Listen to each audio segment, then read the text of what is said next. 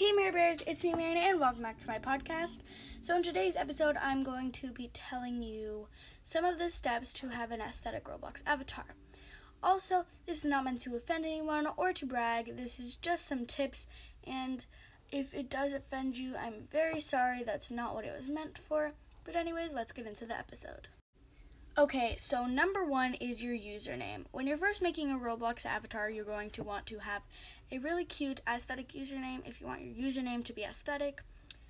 My username isn't very aesthetic because at the time I barely even knew what aesthetic stuff was.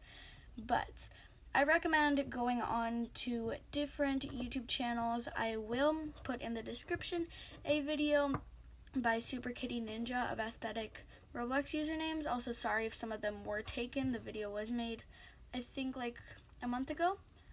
But yes, number one is your username. Now, number two is your character. So you're, of course, going to want to have a really cute character.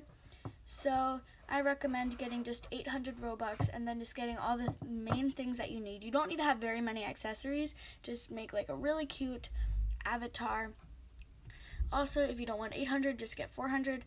Just, first of all, look at photos for inspiration, and then try to find things that won't be too expensive and an avatar that you'll like for quite a while, just that you don't need to buy any more Robux. Next is your profile/description. So in your description, you might want to make everything with lowercase letters, and I would recommend trying to find things that are from the Samsung, so like bullet points and those hearts, and copying them and pasting them into your description, using lowercase letters, using emojis, and make sure that your description matches your avatar, just so that it's not like you have a goth description but a preppy avatar. Just make sure that it matches your avatar. Next is your group.